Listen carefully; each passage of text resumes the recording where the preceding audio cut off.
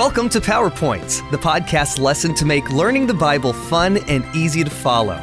This podcast is based on the GraceLink curriculum for the Junior Sabbath School Bible Study Guide from the General Conference of Seventh-day Adventists.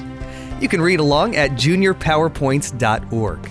There, you can also download and subscribe to these podcasts under Resources or on iTunes.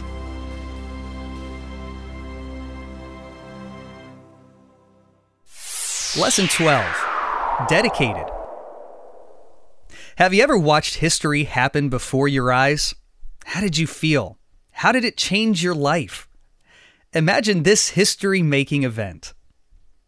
At the appointed time according to the law, Mary and Joseph brought Jesus to the temple in Jerusalem to dedicate him to the Lord. The dedication of the firstborn son was a reminder of God's promise to send his only son into our world as our Redeemer. The animal sacrifices offered during the child dedication ceremony also had symbolic meaning, pointing to the sacrifice of the promised Messiah. Wealthy families would offer a lamb for this special sacrifice. The poor, who could not afford to buy a lamb, would offer 2 turtle doves, a type of pigeon. As part of the dedication service, the priest would lift a firstborn child to the altar and would consecrate him to the Lord. After handing the baby back to the mother, the priest would record his name in the official records. When Mary and Joseph placed the baby in the priest's arms, he performed the dedication ceremony in the same routine manner as usual. Then he recorded the baby's name, Jesus, in the register. What a privilege was given to that priest to hold the Savior of the world in his arms. Yet he did not recognize in this infant the promised Redeemer. The humble origins of this child did not correspond to the priest's understanding of the Messiah's mission. The popular belief of that time was that the Messiah would one day free the nation from the Roman oppression and restore to Israel David's royal kingdom. So the priest failed to see that Jesus was the fulfillment of all the symbols, rituals, and messianic prophecies. There were, however, a few sincere worshipers who had studied the prophecies with a desire to understand God's truth. Simeon and Anna longed to see the promised Redeemer. With renewed hope, they looked forward in faith to the coming of the Messiah. As the priest finished officiating the dedication, old Simeon shuffled forward.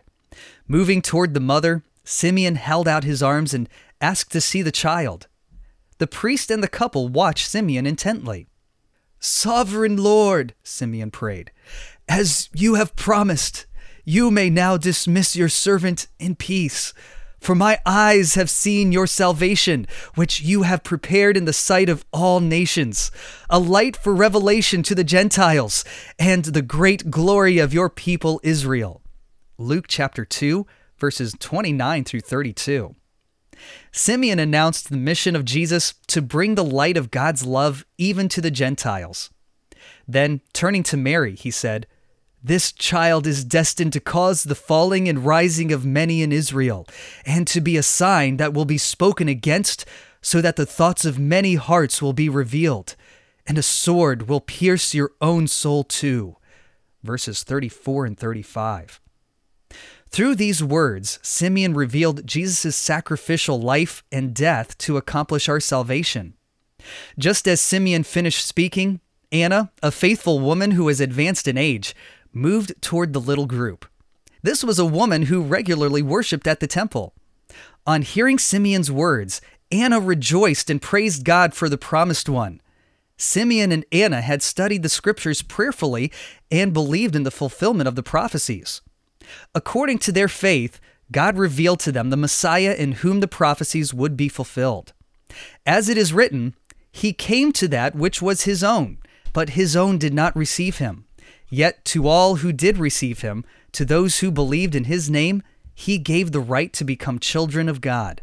John chapter 1, verses 11 and 12.